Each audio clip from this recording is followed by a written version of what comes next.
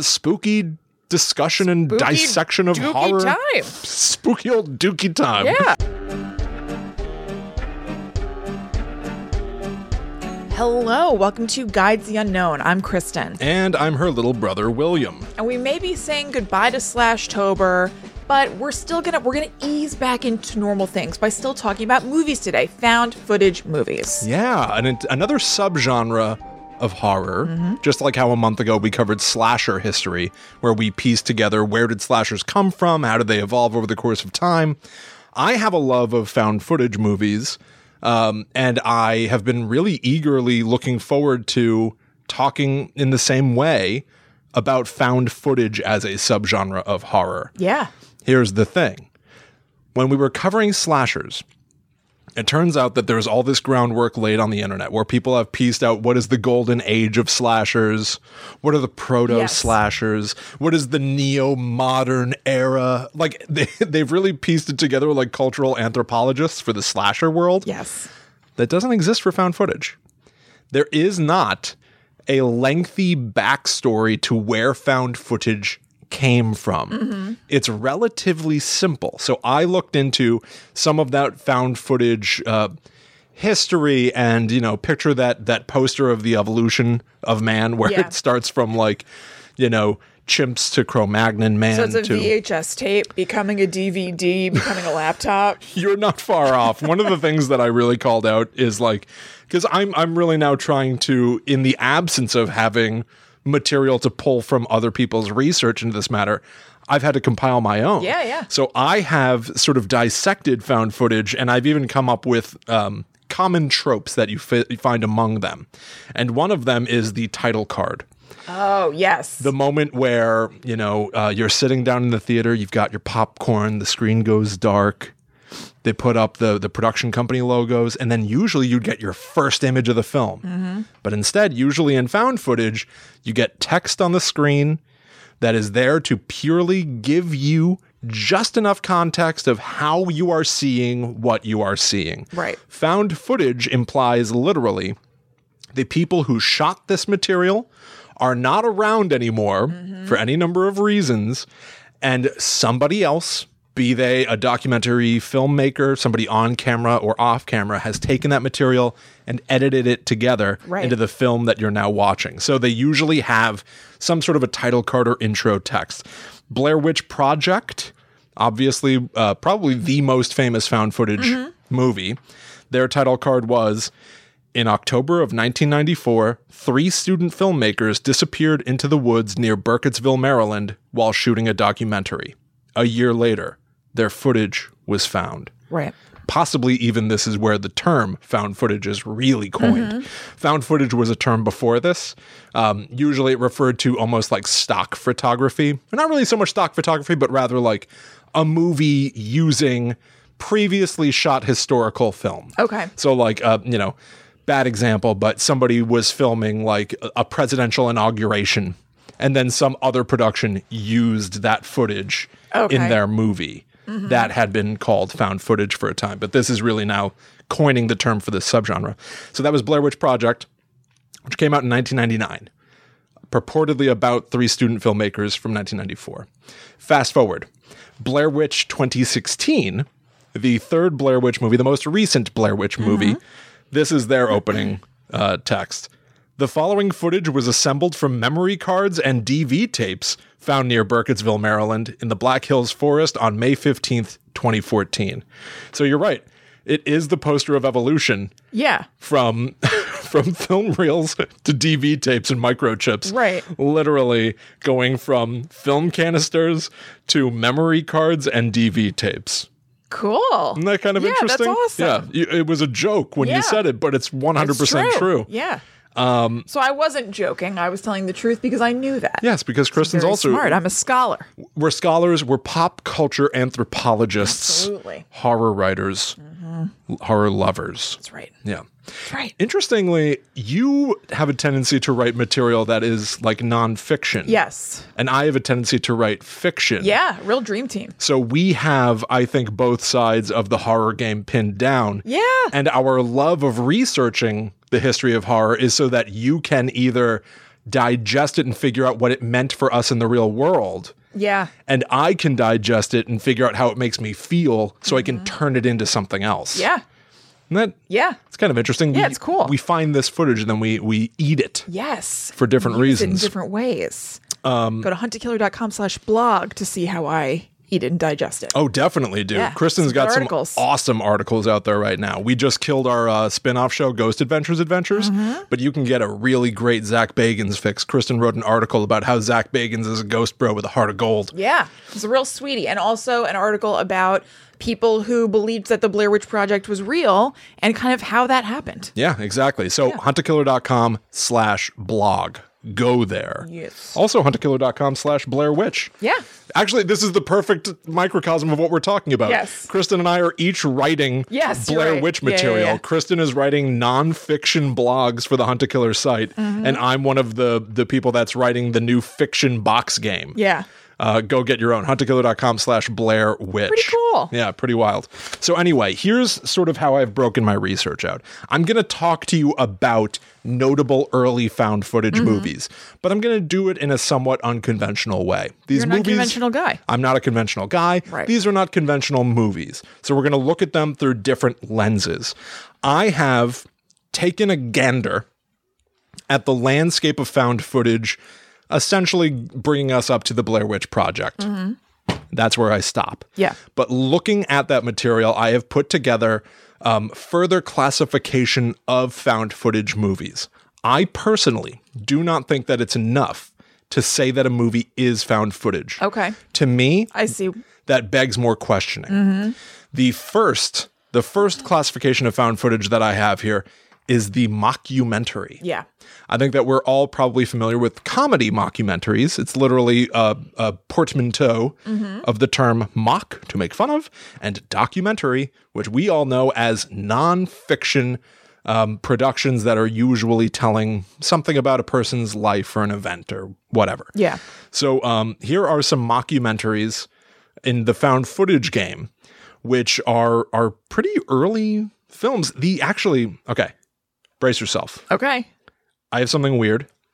I have always, I think like many people out there, heard that while, yes, the Blair Witch Project is probably the found footage movie, everybody for 20 plus years always says, but also Cannibal Holocaust, right? Cannibal Holocaust was really the first. You're wrong. What have you found? There was an earlier movie called The Connection. Oh. Which was a 1962 or 1961, depending on where you look, movie. So this is very much like people saying that Psycho was the first slasher, and then you talking about how it was actually Peeping Tom. Yeah, during Slashtober. Ripping the lid off of these misconceptions. Yeah, you're right. I've got. This is an expose, a provocateur, an explosive expose. So, The Connection is purportedly a found footage sort of story. It is a documentary that focuses on jazz musicians living in an apartment in the 1960s who are all in the throes of heroin addiction. And so the way that this movie opens, actually, to even play off, again, that trope of how a lot of found footage movies have that opening title text or a crawl to explain the film, here is the title card from what Wikipedia at least says is the first genuine fiction documentary. Yeah. Fiction, found footage, whatever you want to call it back then. This is the title crawl for The Connection. Jim Dunn, the documentary filmmaker, titled this film The Connection and turned over all the footage to me before he left. I worked with him as a cameraman, and we shot the whole thing in a drug addict's apartment early one evening last fall. The responsibility of putting together this material is fully mine. I did it as honestly as I could. Signed, J.J. Burden. Cool. Which, the name J.J. Burden, obviously the burden was on him to do it. Yeah. And so the movie, I'm going to spoil everything again, by the way. You should just get used to Guide to the Unknown spoiling movies that we bring up. I like to be able to not have to hold back. Yeah. So the movie is set up that with the idea that the director shot this film with the cameraman, and then the director disappeared. Okay. He's gone, and we don't know where he went to. Most of the movie is a very sort of traditional documentary exploring the lives of these jazz musicians and drug addicts in this apartment. By the end of the movie, we get our reveal of where the director went. He became one of them. That's what I was thinking. Mm-hmm. He became one of the drug addicts, passed off the footage to the cameraman, and then got in line waiting for his fix. And he was gone. That is, according to sources online, the earliest found footage movie. But the footage isn't so much found as fiction material presented in a factual style of filmmaking. Exactly. This is what I call the mockumentary style of found footage, where we are really just using a non-fiction style of filmmaking to tell a fictional story. This is what I also then used to make my first show with Hunt a Killer, Blackwood, where kids have recorded all of their material already, and then a documentarian is setting up, I was given this audio and I am putting it together. Right. So it's not found, it's not raw and unedited. We do have some element of structure. Yeah. Because there is somebody who's in charge of the footage and is taking ownership over the editing process. There is now what I call the hybrid classification of found footage. This is where I put the next movie that people cite as the first found footage, Cannibal Holocaust, which I have avoided watching. Yeah. My entire life. Yes. I have seen bits and pieces of this, but I have finally, officially watched it for this episode. How'd it go? I hated it. Okay. Have you ever seen it? No. Do you know anything about it? Not really. All right. Cannibal Holocaust is a really interesting movie. It is, again, cited as the actual first found footage movie, even though obviously that's not the case, as I just pointed out. But here's what's interesting about it. Found footage is a plot element. It is not what the movie is, which is why I do not consider it to be the first found footage movie, even outside of the connection. It just kind of uses found footage, it sounds like. It uses found footage. Doesn't count. Yeah. There's plenty of material in the movie that is traditionally shot, whatever you want to call it, third person, traditional film eye. Yeah. Where nobody is purported to be holding the camera. We're just seeing the events of the film. The movie itself is kind of interesting. Spoiler alert, I do not recommend anyone go watch it. It is incredibly violent. It is incredibly brutal and horrific. Yeah. There is actually a warning on the site where I watched it, a polite note of warning. I thought this was kind of funny. This sort of takes the place of what would otherwise be a text crawl in a film. Yeah. The titles deemed extreme come shrouded in ultra-graphic content, controversy, and in certain cases, legal dispute. They can be as intense and vivid as they are culturally and cinematically significant. Shudder, spoiler alert, I watched it on Shudder, is proud to present these transgressive, boundary-pushing, sometimes banned, and totally rad films in their most complete form. For the squeamish, discretion is advised. We'll see you on the other side. Okay. It is an apt warning. Yeah. This movie I'm about to describe to you in a way that makes it sound like it's worth watching for the point it's making, but I'm spoiling it so that no one will watch it. Yeah. The setup. 4 documentarians are going into the jungle to research cannibal tribes. They went missing. They have not come back. Very similar to other things that we've seen in found footage. We follow, for the first half of the movie, a professor who's trying to find out what happened to them. He is encountering these quote unquote primitive tribes to try to figure out what happened to these 4 kids, and bit by bit realizing, they're probably dead. Yeah. All of the footage these documentarians shot are very interestingly, like the canisters of film are wrapped in twine and hung from trees by the people who live out there, which is really interesting. Anyway, the professor manages to get the footage and brings it back to New York, where the story of these kids going missing is taking the world by storm. And now that they have the footage that the documentarian shot, there's a lot of debate. Do we show it? Do we screen what these kids had filmed before whatever happened? The second half of the movie is largely found footage material, where we are seeing the footage shot by these documentarians. But the twist is that we see they were far more barbaric than the tribes that they were trying to show as barbaric. Oh. The documentarians themselves murder people within the tribe. Oh. They stage events that would have been used in the documentary they were making, a documentary within the movie that was called Green Inferno. Mm-hmm. Cannibal Holocaust was almost called Green Inferno, which is very similar to Blair Witch Project, being about 3 kids that are shooting the Blair Witch Project. Mm-hmm. But so the point of the movie is documentarians, people that create quote unquote nonfiction documentaries and entertainment, are not immune from the events shown in their documentaries. Yeah. Sometimes you should question their involvement in the events that they are supposedly observers of. Mm-hmm. The director had evidently had a history of watching documentaries on TV where he felt that events were being staged, and so decided to make a movie about it.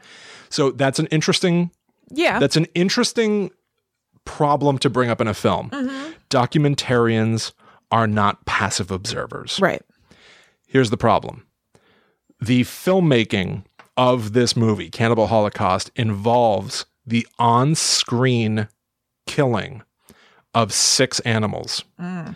Oh, God, that's right. I remember hearing about that. A 7th was also killed, but the footage just didn't make the cut. Mm-hmm. They had to do 2 takes where they killed a particular animal.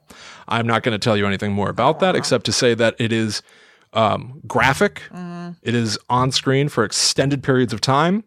Thankfully, I knew about this before putting the movie on, and any time I saw an animal, I jumped ahead. Yeah. I refuse to watch any of that.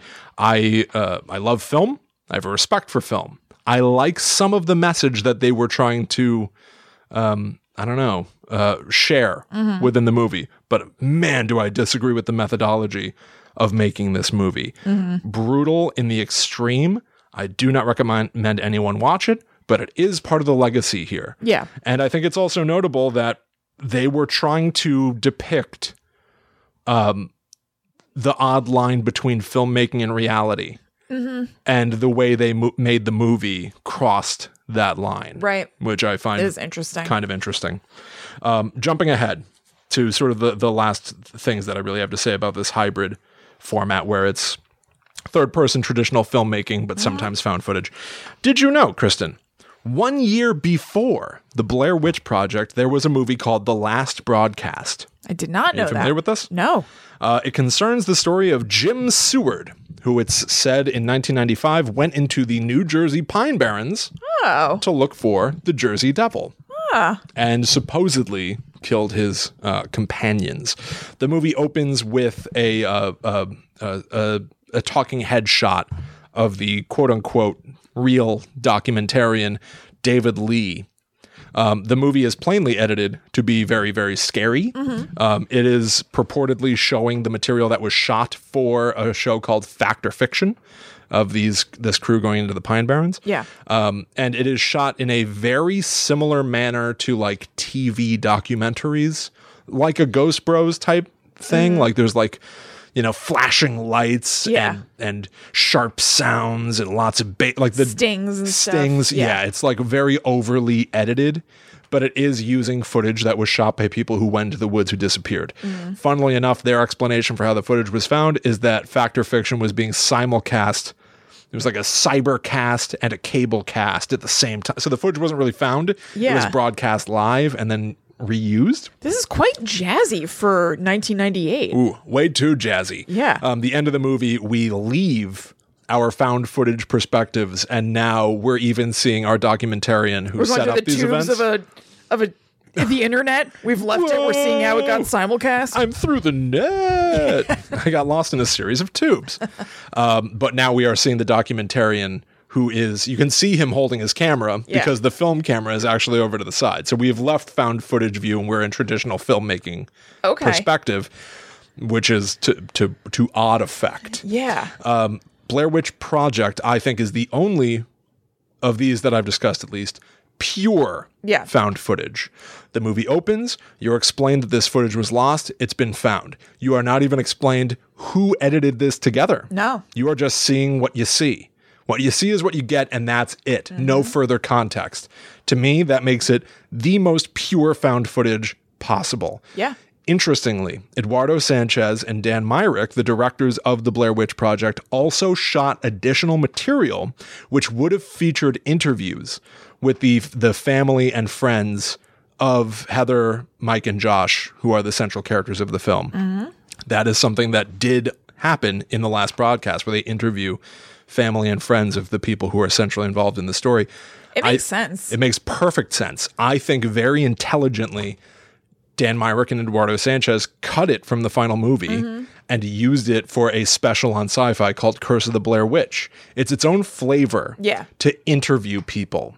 It's a different flavor to just show what Heather, Mike, and Josh had filmed in the woods. Because it also implies that interviewing people think that somebody else is involved. So it kind of takes it out of that just straight up found footage thing. And it's really cool, but I feel like the Blair Witch is cooler for just being, this is the footage we found, and that's it. Yes, that's it. This is what you're presented with, and you got to live with that. Yeah. And I think that is what makes the Blair Witch Project, to me, of everything that I looked at in the early part of found footage history, the only true, pure found footage movie. Yeah. Very briefly, I want to call out some of the other tropes that I've noticed in found footage. Cool. So I already called out the title card. Usually opens with some sort of text or a person explaining where this came from. I've noticed that frequently the cast play characters who share all or part of their real name. In the last broadcast, David Beard played David Lee. James Seward played James Seward, just spelled slightly different. That's weird. Blair Witch, Heather, Josh, and Mike play Heather, Josh, and Mike, and the list goes on and on and on. It is a tendency for the actors to adopt their real names in the movie. One that's even carried into Blair Witch 2016. Interesting.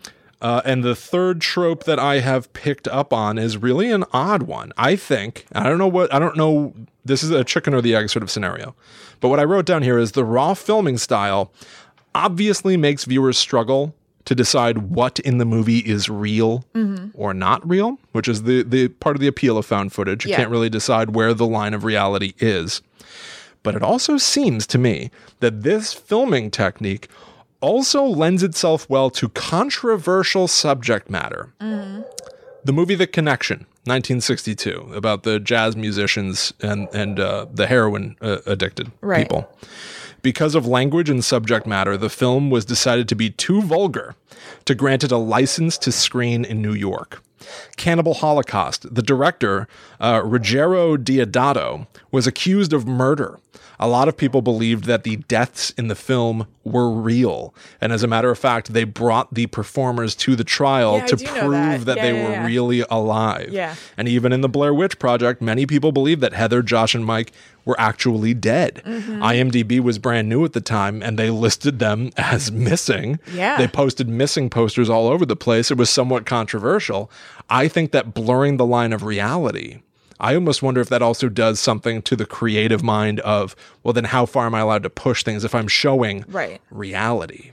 Right. And also maybe being able to show things that are kind of gnarly because it doesn't have the same gloss on it. So it might feel a little bit less exploitative of those things, even though it's not really the case. It's still a movie. But like the pretense of this is just the way things are. We just came across it. I wonder if that like frees things up a little bit. Yeah, I don't know. Something that I didn't remember, although like it's logical or whatever, but I found out writing this article for Hunt a Killer and doing research, I forgot that people thought Blair Witch was like a snuff film. Oh, yeah. And they were upset about it. Like, I remembered, and obviously it's a whole thing that, like, oh, people think it was real. These kids were missing.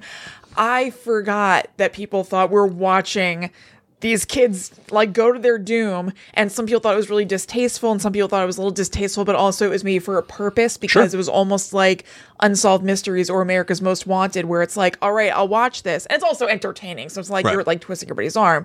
But they were thinking like, well, they're putting this out because what if you're the person who has some information that might be able to help them? I hadn't thought about that aspect of it in a really long time. Where people are like, I'm watching somebody who is missing and probably dead by the end of the movie. That, honestly, I mean, I think that that's one of the things that makes Cannibal Holocaust so interesting, because that's exactly the kind of thing that they are trying to talk about in that movie, I think.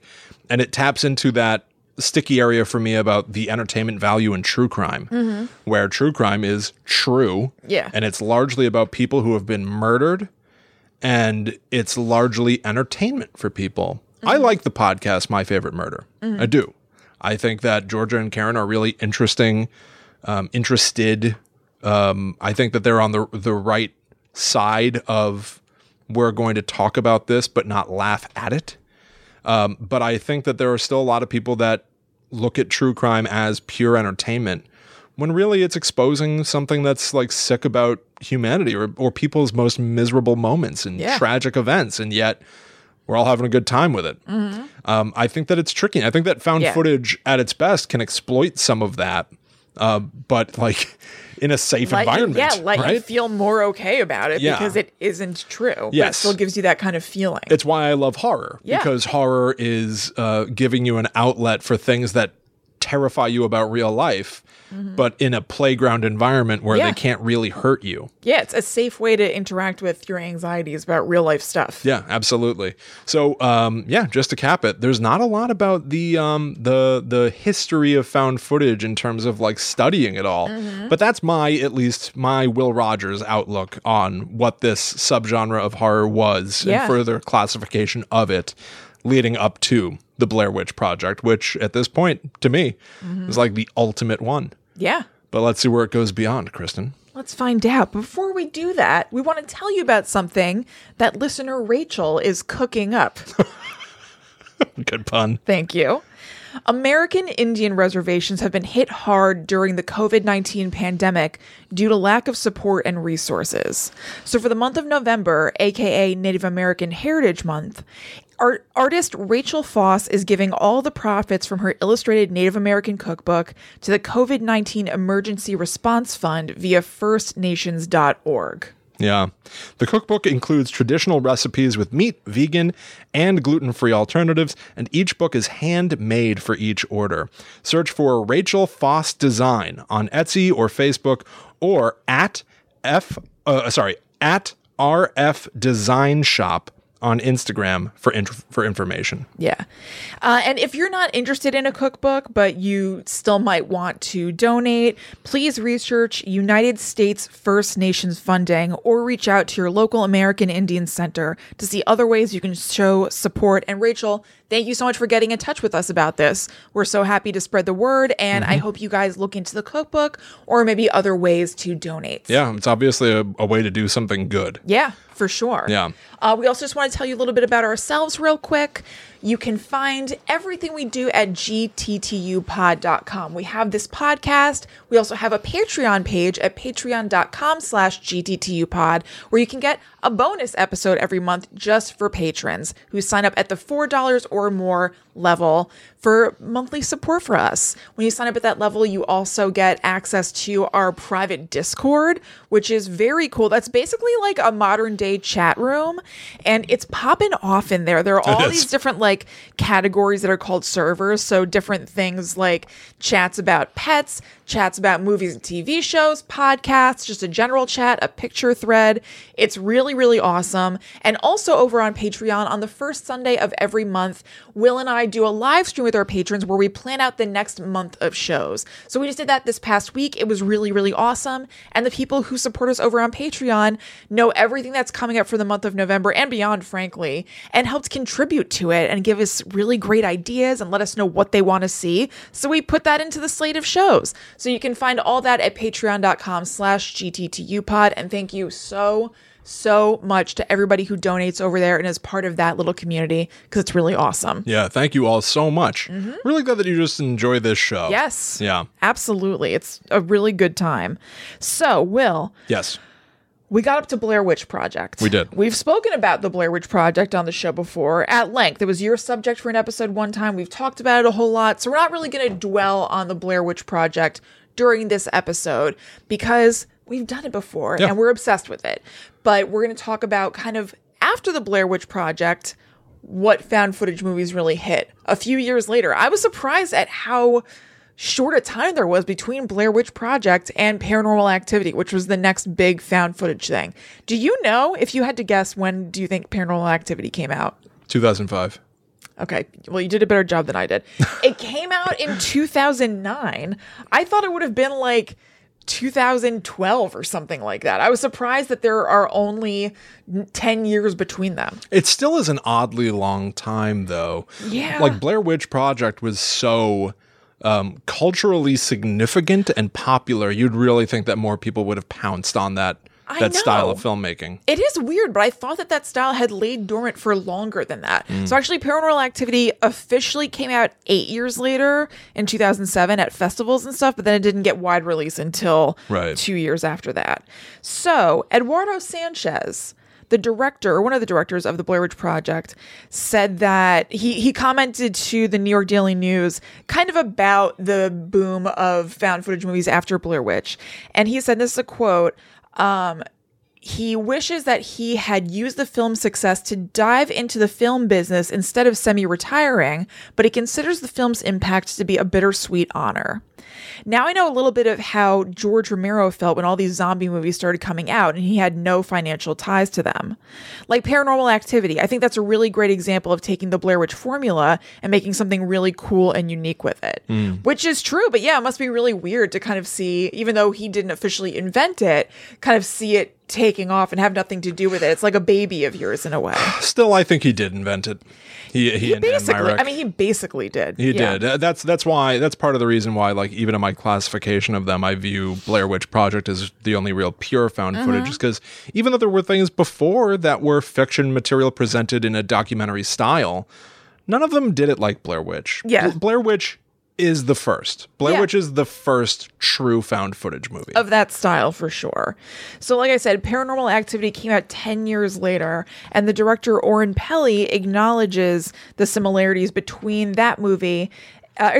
He acknowledges the similarities between the two movies and his inspiration from Blair Witch Project, saying from that same article, which will be linked in the show notes, after Jaws came out, people were saying, oh, I'm never going to go swim in the ocean anymore. After Blair Witch came out, people said, I'm never going to go camping in the woods anymore. But what happened in Paranormal Activity is in your own house, your own bedroom, where you're supposed to be safe. People can't say, I'm never going to go to sleep in my bedroom anymore. So, it is kind of taking the idea of the Blair Witch Project and sort of just like subverting it a little bit. Yeah, that's interesting. Do you like Paranormal Activity, the movie? I'll tell you what, I wanted to watch the original for this show just to get a flavor of it, and I ended up not having time. What I did watch was the last Paranormal Activity movie. I watched Paranormal Activity: The Ghost Dimension. Okay, how was that? Yeah. They have very mixed reviews. It seems like they're very up and down, where like every other movie people say are pretty good. I'm not sure where that hits within. I'll tell you this. I like found footage and I liked it fine. I also felt like this is the first time that I've seen a Paranormal Activity movie while I do like sound design and scripting. Yeah.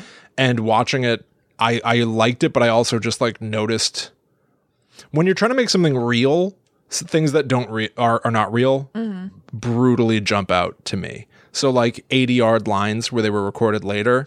Oh man, I'm so conscious of ADR. I can't help it. I pick it out and then I can't not hear it or see it. Yeah, I think it's like dubs and stuff. It's obviously a necessary part of the process, but like I even just for the Blair Witch Hunt a Killer game, like I did a lot of like really trying really hard to make people's voices sound different depending on their environment. Are you outside? Are you inside? Are you in a car? Are you near a window? Is the window open or closed? Like all of those things come to mind when I'm editing. Yeah. And I was watching the movie and it would just be like, this is supposed to be real.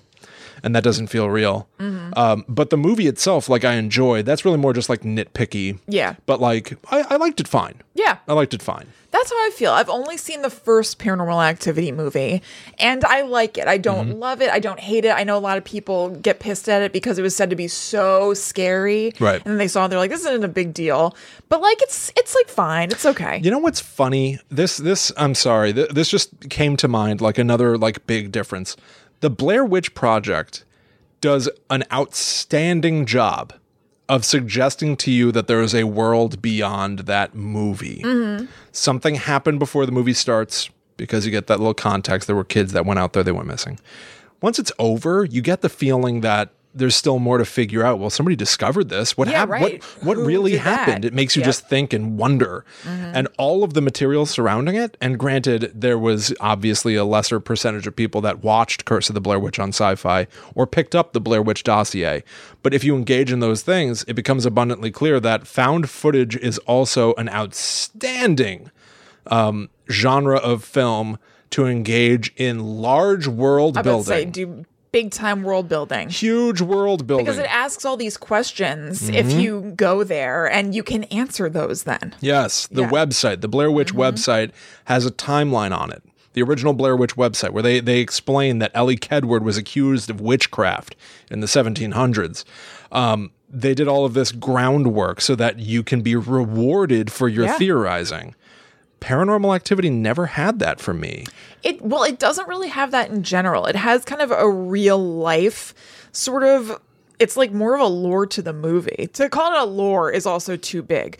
But like there is some stuff. So people were talking about how terrifying it was, and the marketing team used night vision footage of audiences watching it to sell the movie. Do you remember that? Vividly. And then a lot of movies have done that since. But like, yeah, it was a whole thing about how scary this movie is, and we're going to show you people's reactions. Which is brilliant. It's brilliant. It's such a good idea. And they also had this scarcity thing that ended up working in its favor for them, that combined with word of mouth. So first, Paranormal Activity only opened on 13 screens. Okay. People talked about how scary it was and how messed up it was. It opened on some more. And then people in other parts of the country where the movie wasn't out said they wanted to see it. There was a demand, just word of mouth on the internet, for there to be more screens. So Paramount, I think this is so weird, but like cool. Paramount heard the social media buzz, the production company, and decided to increase it and get things going by putting up a petition online, and said if 1 million people sign this thing, it wasn't from like change.org. It was something that I think is defunct now. Eventful. It was eventful.com. Okay.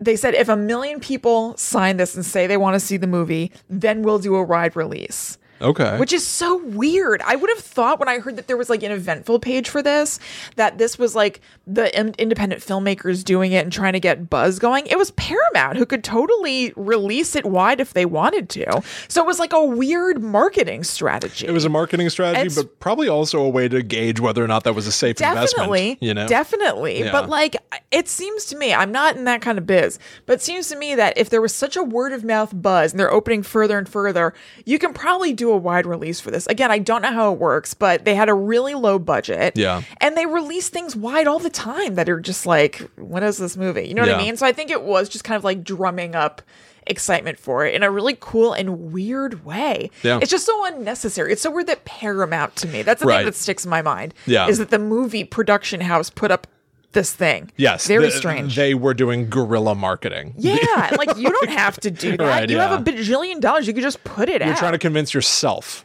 Yeah. Or just have like a fun thing going, which I'm all about, but I was very surprised by it. So just in case you don't know what Paranormal Activity is about, the broad strokes of the first movie is that it's about a couple that moves into a new house, and they are terrorized by a demon that the wife feels like has been following her for her whole life, but it's like really acting up right now. So where found footage comes into play, like where they have the pretense of why this is being filmed, is that the husband sets up like a still night vision camera in their bedroom to capture stuff. They do capture a little bit of stuff.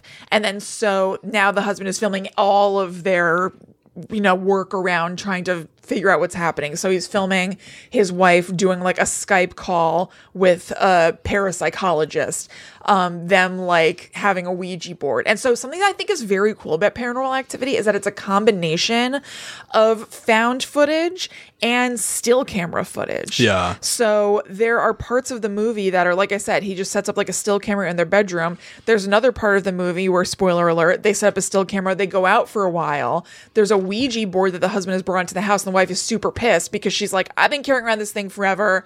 Like, I don't think we should provoke it this way. And they leave it on their like living room table. They go out. You're just watching still camera footage of the Ouija board with nothing happening for a long time, and then spontaneously lights on fire. Yeah. It's sweet. I think it's a good movie. I think it's a fun new wrinkle on found footage. So like obviously Blair Witch had characters that were holding the cameras and running around. So you got a lot of shaky cam and POV. I mean, this does too. But it does. Yeah, but it also has still. It also has like security camera angle type things. Yeah, I think it's cool. Yeah. I feel like this falls into found footage. Yeah, it certainly seems to for me. I mean, the thing that I don't know, is there any hint of how we get it? I don't think so. So I didn't rewatch it for this. I just watched it like last year though, so I remember it pretty well. I think it just starts. I don't think that there's a title card thing or anything. See, I do think that context is relatively necessary. But there's nothing to suggest anything but this just being found footage. Right. So for me, it is in there. Okay. I will say this. By the time you get to Paranormal Activity, the ghost dimension. Well, I know that they're very different, like, throughout the movies. Yes. It's just, you're just seeing anything that's on a screen, kind of. Yeah, right. You know? I don't know. I do like to imagine the world in which somebody's like, oh my God, the house burned down or whatever. Okay, we've got these cameras and let's see what they were doing. Oh my God, what was happening here was horrific. Oh yeah. Let's show people. Yeah. Like, totally. I think that makes sense. Yeah. To me, to have some story, it can go too far. Yeah, sure. But I like to have some kind of context. Yeah, I do too. So this movie was a humongous hit, excluding other factors that kind of come into play just based on the return on investment. So how much they put into it versus how much they made. It is the most profitable film ever made. Which is crazy. There have been 5 more sequels, as Will mentioned, and there is a 7th and 8th movie planned to come out. The 7th was supposed to come out in 2021, but it's gotten bumped to 2022 because of COVID-19. The first 3 movies follow the same family, kind of just all together. And the second one is kind of like a prequel/sequel situation. And the following 3 movies still involve that family, so there is sort of a line through, but they also integrate other families. Experiencing stuff. It's like them experiencing stuff and then they come across stuff from the first family and they're like, oh, that's why this is this way. Oh, okay. They were performing a seance here or whatever. Those movies, the sequels, have had varying success and reviews, but they did spawn, I would say, a new wave of found footage after Paranormal Activity. Or did they, you idiot? We're both wrong. That's what I thought. But it seems like... If I still edited these shows, I'd cut out where I said yes. I'm gonna multiply you saying yes. Yeah. Yes, I know that. Yes, I'm right. Yes. No. It seems like multiple people were having the same idea to do some found footage stuff, like all at the same time. These movies were like all in production around the same time when they started coming out, which is so weird to me. The Wizards were whispering the zeitgeist all over the place. I was very surprised by this. I believe in the zeitgeist. Believe in a zeitgeist. At the end of the month, I'm going to tell you about something that happened to me. I had another event where I picked up on an energy. I hate it when you tease me like that. It happened. Ugh. Will you tell me after the show and surprise the audience instead? Sure. Okay, great. Okay.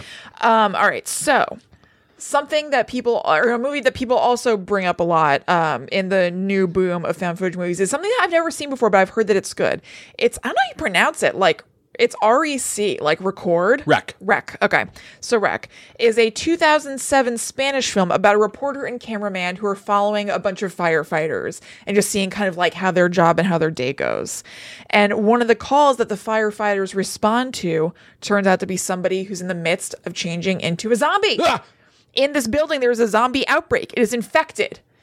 Why this is a found footage thing, the pretense for why we're seeing this? News. They're recording the news. Makes exactly. That first one, Rec, is supposed to be very good. It has 3 sequels. Not sure about how great those are. It was remade in the US under the name Quarantine in 2008. So like right after the Spanish one came out with Jennifer Carpenter from Dexter. And it seems like it was only okay. Yeah. I can picture, like I saw the poster for it and I was like, oh yeah, I remember seeing that. There's the trailer where at the end she gets dragged away into the dark. Exactly. Yeah, totally. But so So Rec came out in 2007. Yeah. And Paranormal Activity officially came out in 2008. I thought for sure Paranormal Activity was earlier. Paranormal Activity actually technically came out wide release 3 years later. Yeah. Rec was 2007. Its wide release was 2010 Paranormal Activity. So I'd assumed that people saw this success of Paranormal Activity and said, I got to get me one of these, and started making these things, but it's not true at all. It's almost like, see, I still think of Blair Witch Project as the origin point for all of this anyway. I do too. But it's odd for it to take even 6 years to get to Rec. So is it, Blair Witch Project was hugely popular and then very, very, very satirized, and parodied and mocked.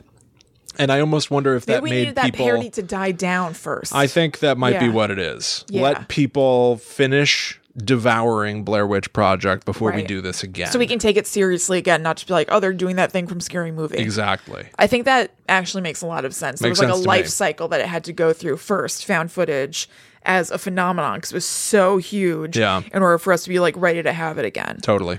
Another big one that I remember from this time is the movie. I have not seen this. I know a lot about it and I don't want to see it. Is a movie called The Poughkeepsie Tapes. This is a very infamous movie. This is from 2007. So I remember back kind of when it came out, hearing about it, and I had the understanding that it was like a banned movie or something like that, that it was like hard to find and also hard to watch because it was gnarly. And banned isn't quite right, but it's not totally inaccurate either, because it actually was picked up and then dropped by MGM. So banned in the sense they decided not to go forward with it. It's supposed to, the plot of it is that it's supposed to be a documentary using tapes that a serial killer made of his victims from the point of stalking them all throughout their killing and everything, and even after the killing. Oh, interesting. It sounds really gnarly and brutal, but it has a big cult following, and it wouldn't fall into just a clean found footage category from what I understand. You're also like, it's kind of a mockumentary or whatever, because the police have found these tapes and they're going through them, and you also hear from the police who are investigating this person. That's interesting. That's odd. Yeah. There's a very famous movie called Man Bites Dog. Yes. Which is about a documentary. Documentary. I was going to say the word documentarian, and then midway through I decided to pivot. Cool. It's about a documentary that is following a serial killer. And it sounds to me like the Poughkeepsie Tapes are sort of that idea of Man Bites Dog, but no documentary crew, just the serial killer filming it all themselves. Yeah. It's kind of similar. Now, another biggie that came out the next year, and again, before Paranormal Activity, is Cloverfield. Before Paranormal Activity? Yes, it came out in 2008.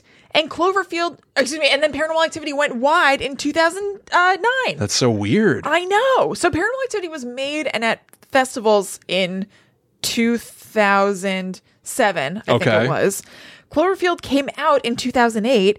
That was a big movie, so they had to have been working on it. Yeah. Like maybe at the same time as Paranormal Activity. So it really was in the air. Yes. This can also be one of those things where it is noted that, production teams or distributors, whatever, my words are failing me.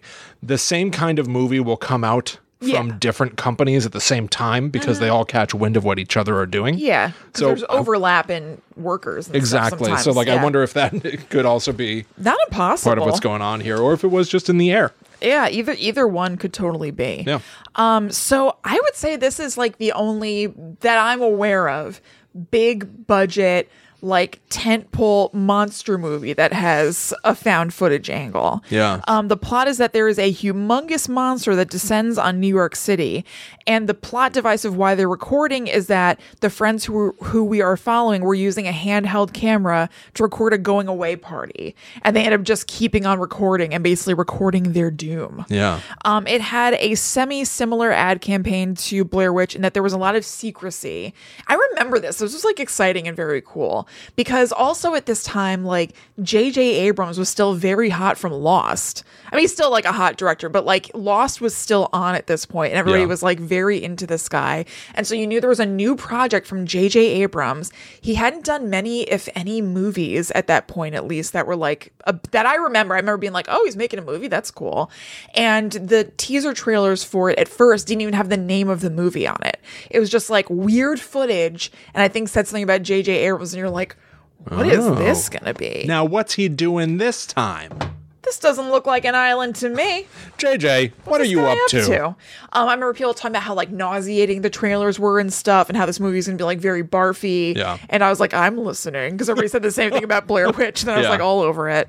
And then they eventually put out a teaser trailer with the name, but they like really built the anticipation for it in a way that I thought was very, very cool. Cloverfield has 2 sequels.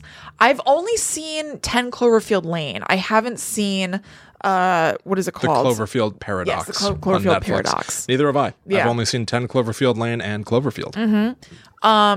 10 Cloverfield Lane doesn't have a found footage vibe. It's just a straight up movie. But yeah, do you like Cloverfield?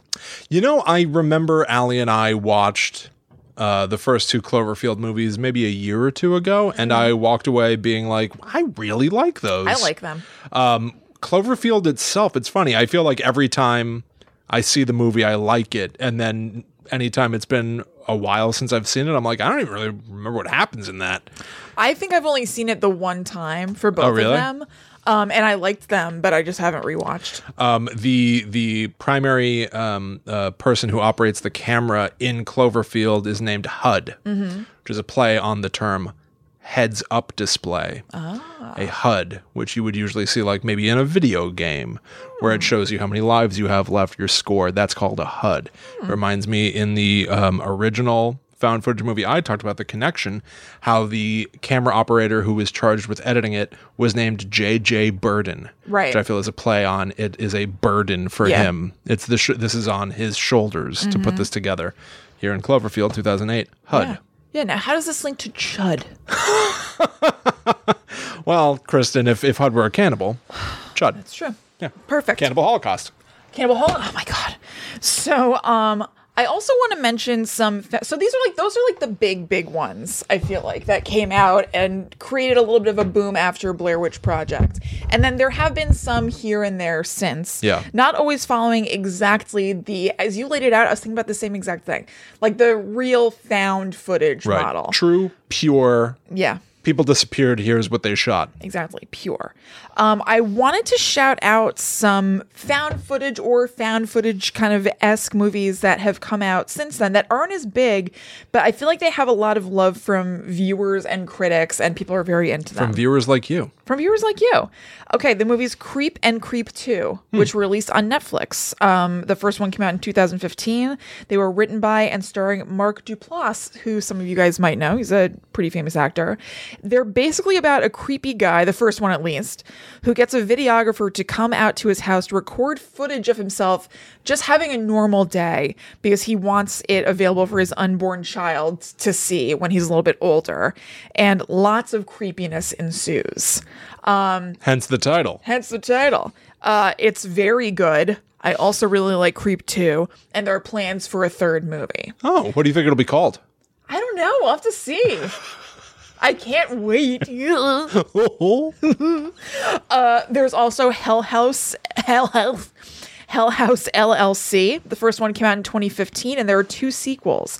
This is a mockumentary style found footage thing about a haunted attraction called Hell House that sets up in different locations. And one night when they've set up in a hotel, 15 tour goers and staff members all die after a series of malfunctions at the hotel. So what happened is the question that the movie asks. Hey, what happened? I also want to talk about some techno found footage movies, which I feel like are almost a genre in themselves. I'm basically going to shout them out. Sure. The movie Unfriended, which we talked about in the show. I think we had an episode like 10 or so episodes ago, I think called Techno Ghosts. I think so. Something like that. there's a movie called Followed, which is kind of like Facebook followed, unfollowed sort of thing. Okay. That I think is like a Unfriended sort of spin-off. This isn't a horror movie, but I wanted to mention because I know you and I both love this movie, Searching.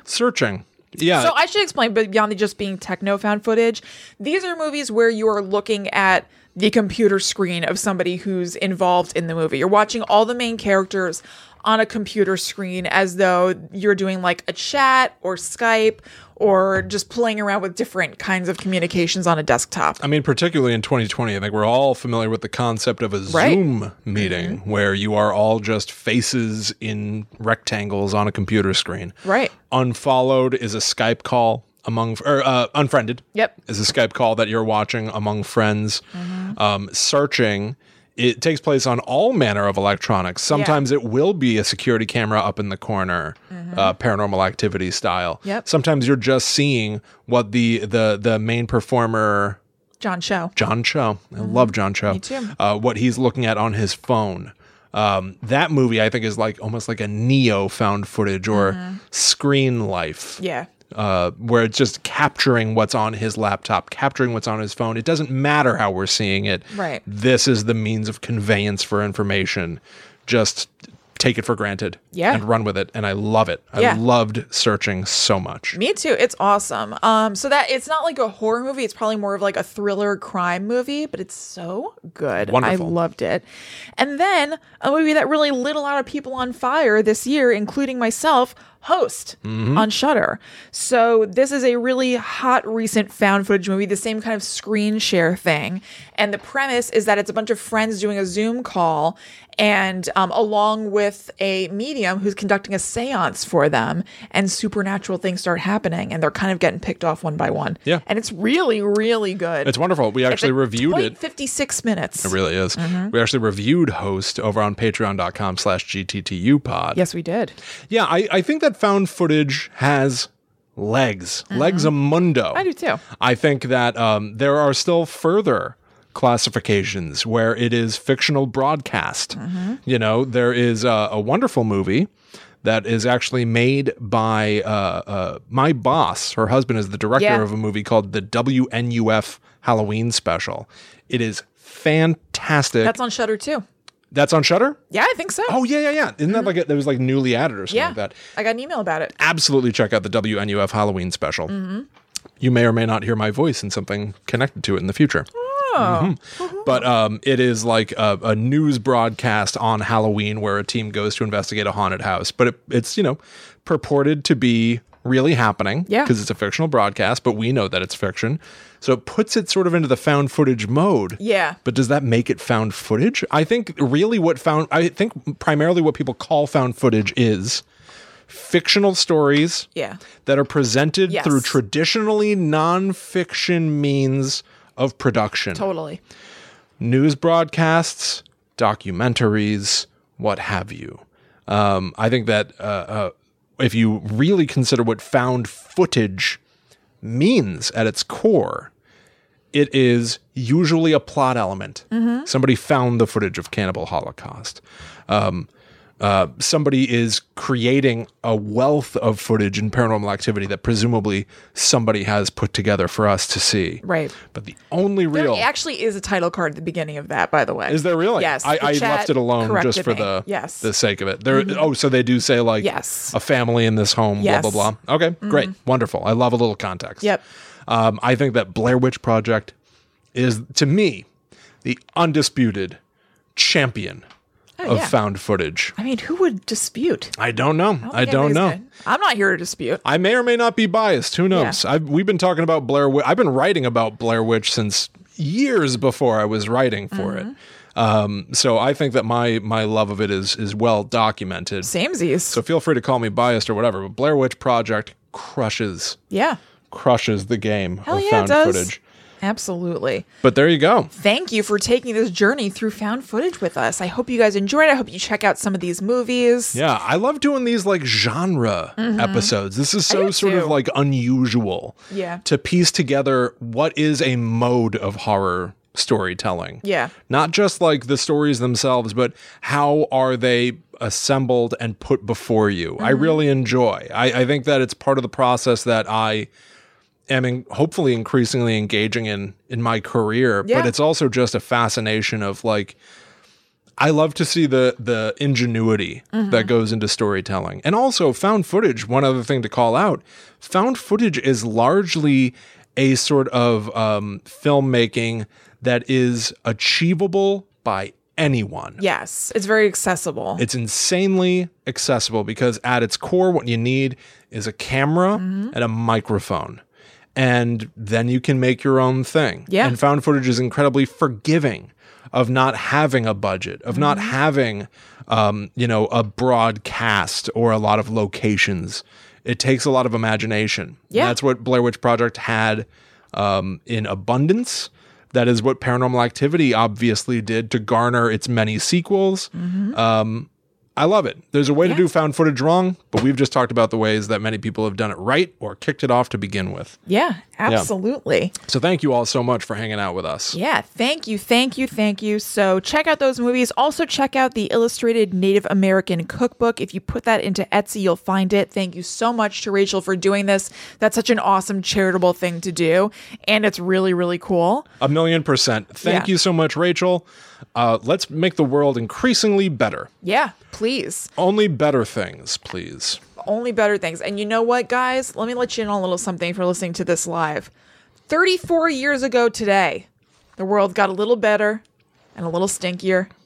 It's little Willie Rogers' birthday on Friday, November 6th. So give him a little shout out online. What a great present to him would be to check out his work. So maybe go check out the Blair Witch book from Hunt a Killer. Go to huntakiller.com and get the Blair Witch game. Yeah. It's a 6-episode series.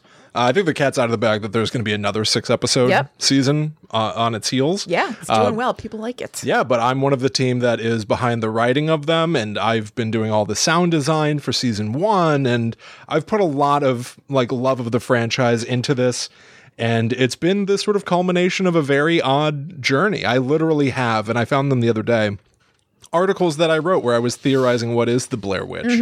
And now I write stories in this world. Yeah. And I've interviewed Eduardo Sanchez to come out soon. Spoiler alert. It's just it's really wild. So on this, my 34th birthday, I hope you all maybe enjoy this Blair Witch story here. huntakiller.com/Blair Witch. Yeah. Also make sure that you hit up huntakiller.com/blog to get Kristen's writing about the Blair Witch. I really do love it's very poetic and interesting to me. Yeah. That you and I both love the Blair Witch. Yeah. And now we are writing I know. in that world. It's very cool. Kristen, the truth, me some lies. But it's wonderful. Oh, yeah. Well, stories are not real. No, I heard. Although there is plenty of truth in these stories. I heard. Kristen, the truth, me some lies. Like me some something. Oh, someone named Meesum? I think Kristen, the truth. And then we all know Meesum, that liar. I was like, what? Damn it, Meesum? Gotcha. That's like a Star Trek kind of name. Who's Meesum? Meesum? Who the hell is Meesum? But no, Why is he lying to us? we're each writing Blair Witch stuff. It's awesome. I know. It's really, really cool. So that's check all that stuff out. huntakiller.com/blog and huntakiller.com/Blair Witch. That's right. And also, of course, like we said in the middle, go to gttupod.com to find all the stuff we do here on Guides to the Unknown, including our Patreon, which we're active on, and also the community who's there is very active as well. So it's a really fun thing. Yeah, it's super fun. Maybe also check out Blackwood. Yeah. I love Blackwood. That was the first audio drama that I worked on for Hunt a Killer. I'm the writer of it. And I was there for all the recording and through the editing. And I learned a lot about sound design and working with performers and scripting. And it was wonderful. And honestly, Blackwood was also intended to be a love letter to Blair Witch. The original name of Blackwood was the Blackwood Podcast, until somebody said, why would you call your podcast the Bubba Podcast? Everyone knows it's and I was like, no. People do it, though, by the way. They do. Oh, for sure. Yeah. But it's because the Blackwood Podcast, the Blair Witch Project, it was the right pacing. It was the right... Anyway. Yeah. Blackwood is found footage. Yeah. It is about 3 kids that go to a fictional town, Blackwood, Connecticut, to investigate a local urban legend. And it goes off the rails from there. But also, oddly, I wanted to do a sort of meta found footage vibe. Mm-hmm. My feeling was that audio dramas and podcasting are still sort of young. I still think that they're sort of young now. They are. But I don't like constantly having to justify why we're hearing this. Right. In films, you don't start every movie by going, and there's Dale, the cameraman. Mm-hmm. You don't need to give that context always. You can if it's the vibe. Yeah. But in Blackwood, I wanted the character of Molly Weaver to go, okay, we're officially recording, and then introduce everybody with her audio device.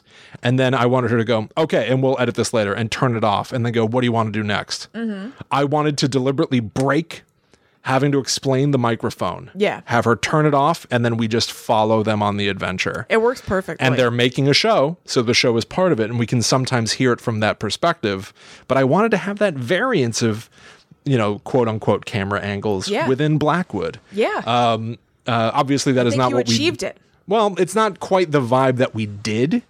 Like, we exclusively, you only hear what happens when their recorder is running, which is the to me the essence of found footage, and why Cannibal Holocaust breaks that rule. Don't you hear her say, like, okay, cut, blah, blah, blah? You hear them, you hear the rawness. I think that that's important to me about found footage as well, is that it's not only about showing what these characters are up to, but seeing parts of their lives that are not intended for public consumption. Yeah. I think that's a big part of it. Incredibly important for Heather Donahue in the Blair Witch Project to have her moments where she's being broadly theatrical. The history is all around us, etched in stone. And then for her to be peeing in a bush. Yeah. I think it's very important to see that dichotomy in people, and I definitely wanted that to exist in Blackwood. Molly Weaver will be like, I'm standing outside of this building, and here's what it's like. All right, Nathan, what are you doing? Like, I wanted her voice to sound different in those moments, but I had wanted it to go even further and to have her turn the recorder off. Yeah. But we can still hear her. Yeah. But yeah, check it out. That's Blackwood. It's great. Yeah, love found footage. Really hope that you all enjoyed this episode. Follow at GTTUpod on Twitter, Facebook, and Instagram to keep up to date with what we're doing. All of the links to everything that we've discussed, sources, and things to check out are in the show notes. And we will all see you next week for another spooky discussion and dissection of horror. Time. Spooky old dookie time. Yeah. But you know what? Until that time comes, we must travel. Back to the netherworld go we.